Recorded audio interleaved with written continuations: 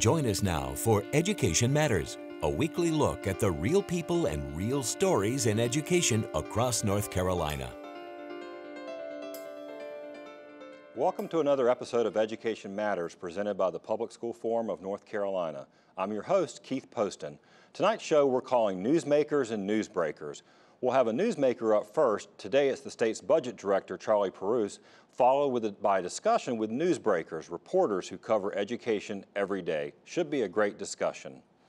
Like every week, before we tackle the main topic, we'll open with our segment we call Edlines. It's a quick scan of education headlines across North Carolina and the U.S. Last week, Governor Roy Cooper released his first state budget and transmitted it to the North Carolina General Assembly. This formally kicks off what is typically a month-long process to arrive at a new two-year budget for the state.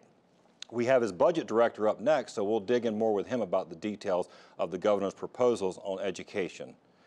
We've been reporting for a few months now about troubles at Kestrel Heights, a charter school in Durham. Last week, the State Board of Education voted unanimously to close Kestrel's high school because the school awarded diplomas to students who didn't meet state requirements for graduation. Kestrel will be allowed to continue operating its kindergarten to 8th grade school.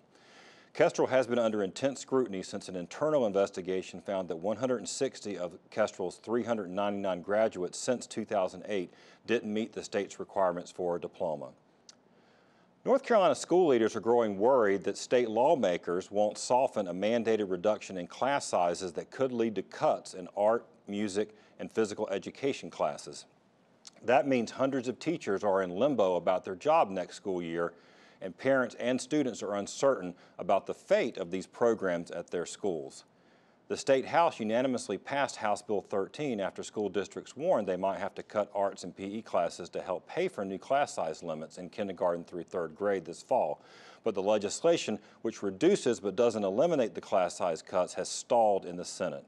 School leaders say they have to plan for the worst because they're not sure if and when the General Assembly may act on class size. Finally, Donald Trump visited his first school since becoming president, and it was a private Catholic school in Florida. That school, St. Andrew's Catholic School in Orlando, has been heralded by President Trump and Education Secretary Betsy DeVos for its participation in Florida's private school choice program. On the campaign trail, President Trump talked about an ambitious $20 billion school voucher plan that would allow students to use federal education dollars to attend private schools. North Carolina's Opportunity Scholarship Program does the same thing with North Carolina taxpayer dollars. Trump's big push for private school choice comes at a time when several recent studies cast doubt on the quality and accountability of these initiatives. We'll continue talking about private school vouchers in future episodes. Remember, you can visit the Public School Forum's website at ncforum.org, click Education Matters, and read more about each of these headlines as well as other topics we cover each week. As I said at the top of the show, today is Newsmakers and Newsbreakers. And our newsmaker today is Charlie Perusse. Charlie is the state's Budget Director, the Office of State Budget and Management in North Carolina. Thanks, Charlie, for being here. Glad to be here, Keith. Thanks. All right. We know from the governor's almost sort of a barnstorming tour across the state that education is a big part of his first budget that he's proposed since becoming governor. So I guess right off the top, just kind of give me the top line. So what's the governor want to do and see happen in the budget for education? The governor has set out a bold, exciting, and bipartisan vision for education in North Carolina with one main goal: making North Carolina a top 10 educated state by 2025. What does that mean? Investments in early education, improving high school graduation rates, and the number of adults that have a 2-year or 4-year degree. Right now, North Carolina is a middle-of-the-pack state in these areas, ranking 24th or 25th, and the governor wants us to be in the top 10 by 2025. Right. Now, and obviously, one of the biggest line items for the state's education budget goes to salaries, not just teachers, but school administrators. Mm-hmm. What specifically is in the governor's budget that he's proposing, and we'll get in a little bit about how this process is going to roll out, but for teachers and for principals? The governor's budget outlines the largest teacher pay increase in over a decade. Specifically, it includes a 5% average increase in 17-18, and an additional 5% increase in 18-19, an investment of over $500 million over 2 years, with the goal of being best in the Southeast, after 3 years and to the teacher national average of salaries by 5 years. Right. What about school administrators? School administrators would receive an average 6.5% increase in the governor's budget. Now, I mean, these are ambitious goals. Getting to tops in the Southeast, getting to the national average. Why does the governor think it's important to put that kind of emphasis in his budget? Quality educators is a hallmark for improving student success. I think the governor believes that education is not a Republican or a Democratic value, it's a North Carolina value. And one of those is paying teachers what they're worth, having good teachers in the classroom that want to be there, that want to stay, improves student outcomes. Right. Now, here at Education Matters, we think that investing in education is not a partisan issue, too. But let's talk. But we obviously live in a political, partisan world. What do you think is going to happen? You know, you've already you've been over the General Assembly. I think you presented last week. What do you expect to happen, and what kind of response are you getting already? We're hearing great feedback from leaders and members of the General Assembly about the governor's budget. We rolled out last Thursday to full appropriations. In individual conversations, we're hearing that there are many areas of bipartisan support. Several folks have said, you know, Charlie, the governor's budget, I like 90 to 95% of it. I think that's a good starting point for North Carolina. Oh, I think that's a great starting point. I mean, look, we know the governor's predecessor, Pat McCrory, didn't always enjoy that much agreement on his budget. So those are good comments to hear. Where do you think some of the departures are going to be? I think we mentioned in the headlines, we talked about private school vouchers. The governor has taken a different position on Opportunity Scholarship Program. Yeah, the governor takes a middle-of-the-road approach on opportunity scholarships. The legislature has already put in $25 million in the base budget for opportunity scholarships. The governor keeps that, adds a few million more in 17-18 and 18-19 to basically allow all students who have an opportunity scholarship in the 17-18 school year to continue to have them, but starting in 18-19, no additional ones are funded. Right.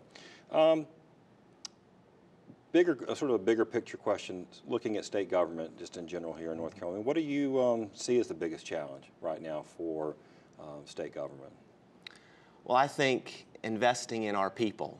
You know, North Carolina's economy has finally started to catch up to the nation starting about a year ago. We've had some investment, but limited investment in education and other core government services. Keith, North Carolina grows 110,000 people every year. Wow. That's equivalent to a city of High Point. And so to keep up with that growth and just inflation, we have to invest in our people. And we think the governor's budget strikes the right balance of investing in education and other core services while continuing to live within our means. Now, I believe, if I'm correct, the governor's budget does not include any new taxes, but it also doesn't include any rollbacks of some. There's been some back and forth on that. Sort of where did that internal sort of discussion go as far as revenues? Is there enough to do what we need to do? We believe so. No new taxes, no new fees, no borrowing from special funds, no gimmicks. This budget is structurally sound and lives within the means while making critical investments that we believe will help North Carolina move forward. Did you, I'm sure you've been working in state government for a while, so you know a lot of the prior agency heads, both under Governor McCrory and previous administrations. They give you sort of any input or thoughts on, as you were putting this together? It was kind of a little bit of a compressed schedule, I guess, because of the election recounts and things, but sort of where did that come from? Who do you talk to, when the team is working on the budget? Well, obviously we met right after the new year with the governor to understand his vision and in priorities for his term and where he wanted us to go. At the same time, we met individually with each agency head, cabinet secretary, and council of state member at least once and sometimes twice to understand their priorities. And I believe across the board, we have put the top 2 or 3 priorities from each of the agencies in the governor's budget. Terrific. So you've got coming up next week, the governor addresses the General Assembly, State of the State, and then this the process has really started now for the budget. That's correct. True. Look, we really appreciate you coming on the show. We'll hope to have you back so we can talk a little bit more about this. We're just getting started. It's March Madness, but we'll be going through the summer talking about budget. But thank you for being here today. Thank you. Thank you. When we come back, our newsbreakers join us. But first, as we go to break, see if you can answer this question. What percentage of public school funding is provided by the state?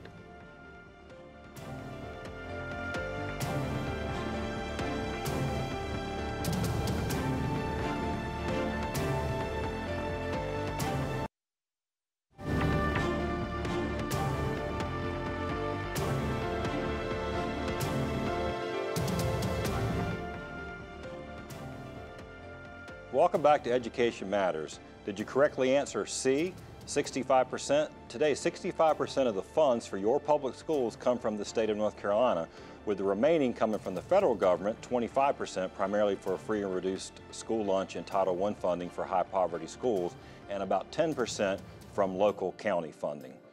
Now let's welcome our two reporters who cover education and policy every day.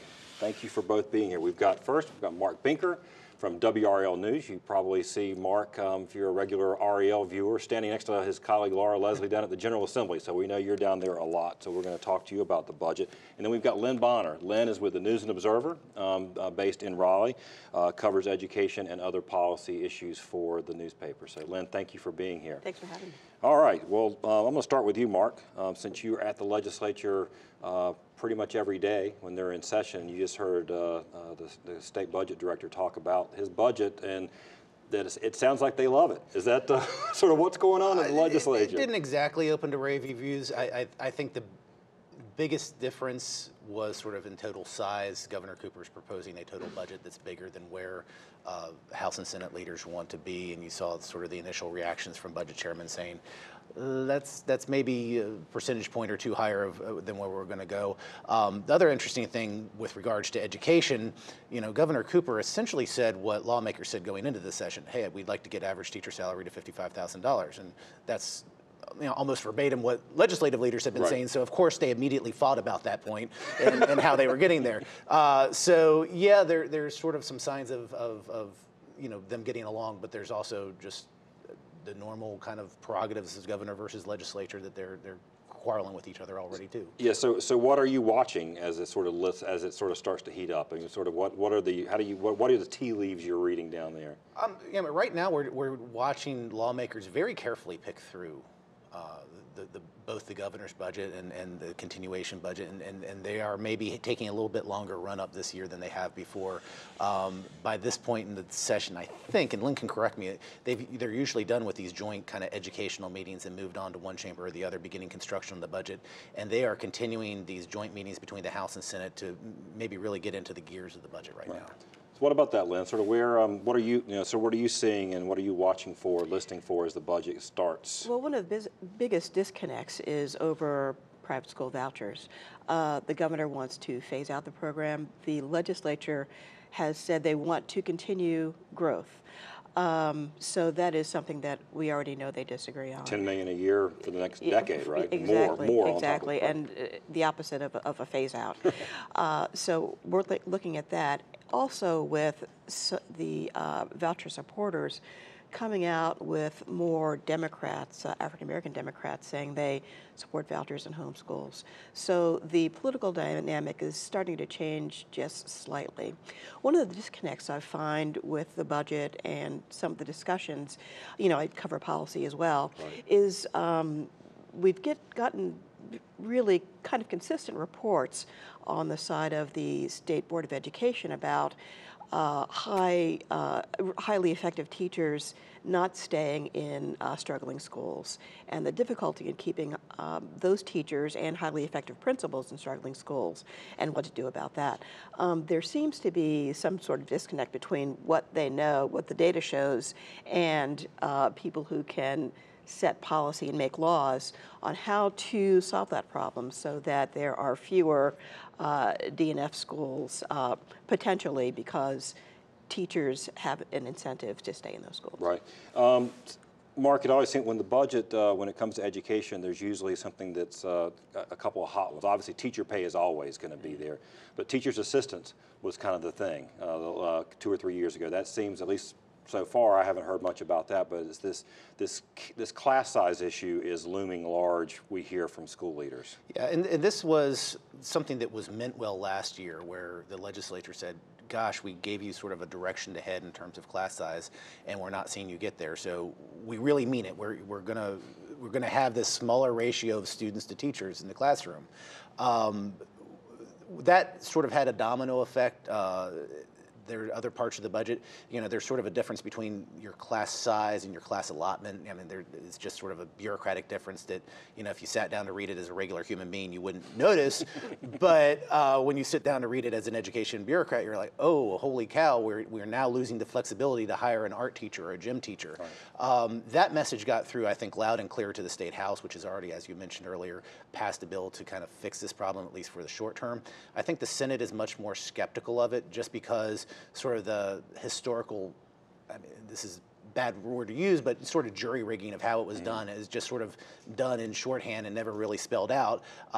They're saying, well, why doesn't, you know, 1 to 16, 1 to 18 mean 1 to 16, 1 to 18? Why is this a bigger number? Right. Now, Lynn, you're right here in Wake County. I know that the school superintendent here has weighed in publicly about this issue. Exactly. So is one of your, I mean, I know there's a local reporter here, Kern Wee, who does the, but you try to translate these policy things to Wake County families too. How do you sort of go about trying to do that on something like this?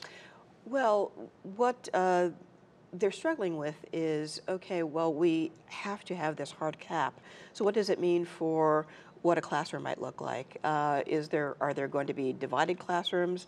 Do they have to have more mobile classrooms? How quickly do we have to put those in place? Is there going to be gym or music? Are there going to be larger class sizes in middle school and high school? Those are a lot of things that have to be examined and looked at when you consider change where there are going to be considerably more K-3 teachers. Right. Is that what well, in Wake County, one of the things they're struggling with is, okay, if we do this, where are we going to conjure 400 additional classrooms from? Right. So it's not just the teachers; it's actually the space, the physical actual space. rooms. And then you multiply that over counties across the state, and all of a sudden, you know, all those counties are going out to, say, mobile classroom suppliers at the same time, and those mobile classroom, man, we're getting a lot of orders. So, you know, there are just some physical things that compromise this reality as well as philosophical. We're almost out of time, but let me, for both of you, real quickly, what should we be watching for? What are what are you watching? And if you care about education, what are the big bills? Well, the big bill right now is that class size bill. How quickly, if at all, if the Senate moves on it, and what the schools do to respond. Mark? Overall, it's education. Can the governor and the legislature get what they want in terms of teacher funding, as well as come to some sort of agreement on these school choice issues like vouchers and like charter schools, where there's just some, you know, not the monetary disagreement may not be huge, but the philosophical disagreement is pretty big. Thank you both for being here. You guys are great. We love what you do to help to keep us informed about what's happening in education and policy, so thanks so much. When we come back, this week's Leadership Spotlight.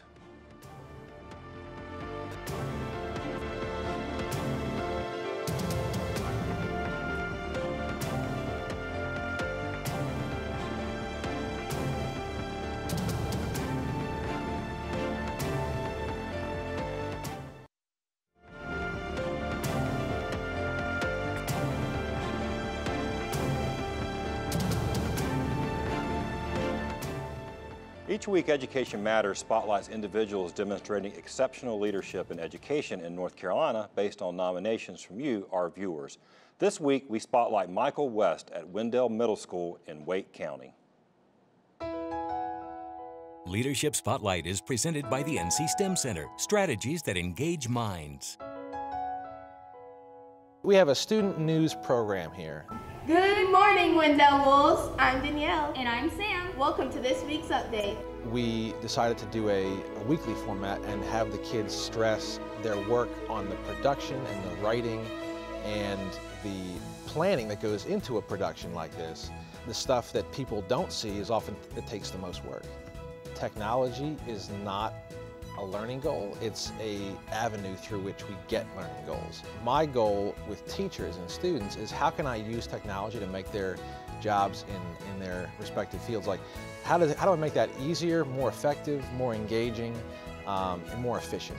Giving kids the opportunity to create and develop, skills around communication, collaboration, critical thinking, all these things that I think traditional schooling models, schooling does not look like in our mind's eye many times. Using the iPads to create advertisements or using green screens. So I think helping teachers and students meet somewhere in the middle, technology to me is about being culturally responsive. Youth is a component of culture, and I think technology is a huge part of that culture. I think we spend so much time in public education trying to fix individual fish, but if you see a fish in a lake belly up and you notice that something's wrong with that fish, and so you're going to probably use tools and tactics that are going to try to address the problems that you think are inherent with the fish. What I think we should do more of in public education is start examining the water. Anytime you can involve kids in the process of their own learning and give them a sense of autonomy and power in their experience here is, that's the gold standard, in my opinion. If you know someone who deserves to be recognized, visit our website, ncforum.org, and click on Education Matters, and you'll find a link to nominate someone in your community. After the break, this week's final word.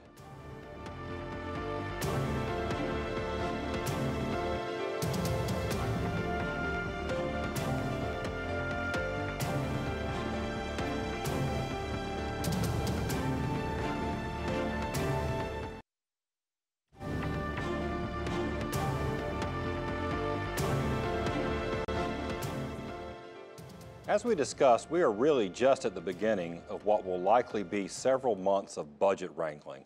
This process will no doubt include negotiations back and forth, some fierce fights, and even the occasional name-calling. And that's just between the House and the Senate. I am quite sure the State Budget Director Charlie Perusse, who joined us today, knows there are many tough battles to be fought over the governor's proposed budget. With Republicans enjoying veto-proof majorities in the General Assembly, they really don't have to compromise at all with Democratic Governor Roy Cooper. Here's what I encourage our viewers to do. Take a look at the governor's proposed budget information. We'll have links on our website to the basic materials. The address is ncforum.org, and look for the resources section for today's show. But after that, I want you to take a look at what will be introduced soon by the North Carolina Senate. We'll share all those links and information too. You really won't have to look terribly hard to find areas, on paper anyway, where it looks like the governor and the legislature ought to be able to work together. Those areas include continuing to raise teacher pay and to address our incredibly low school principal and assistant principal pay. There's also likely some areas of agreement to invest more in early childhood programs to help get our children ready for school and to focus on third grade reading level when they get there as a critical predictor for future success.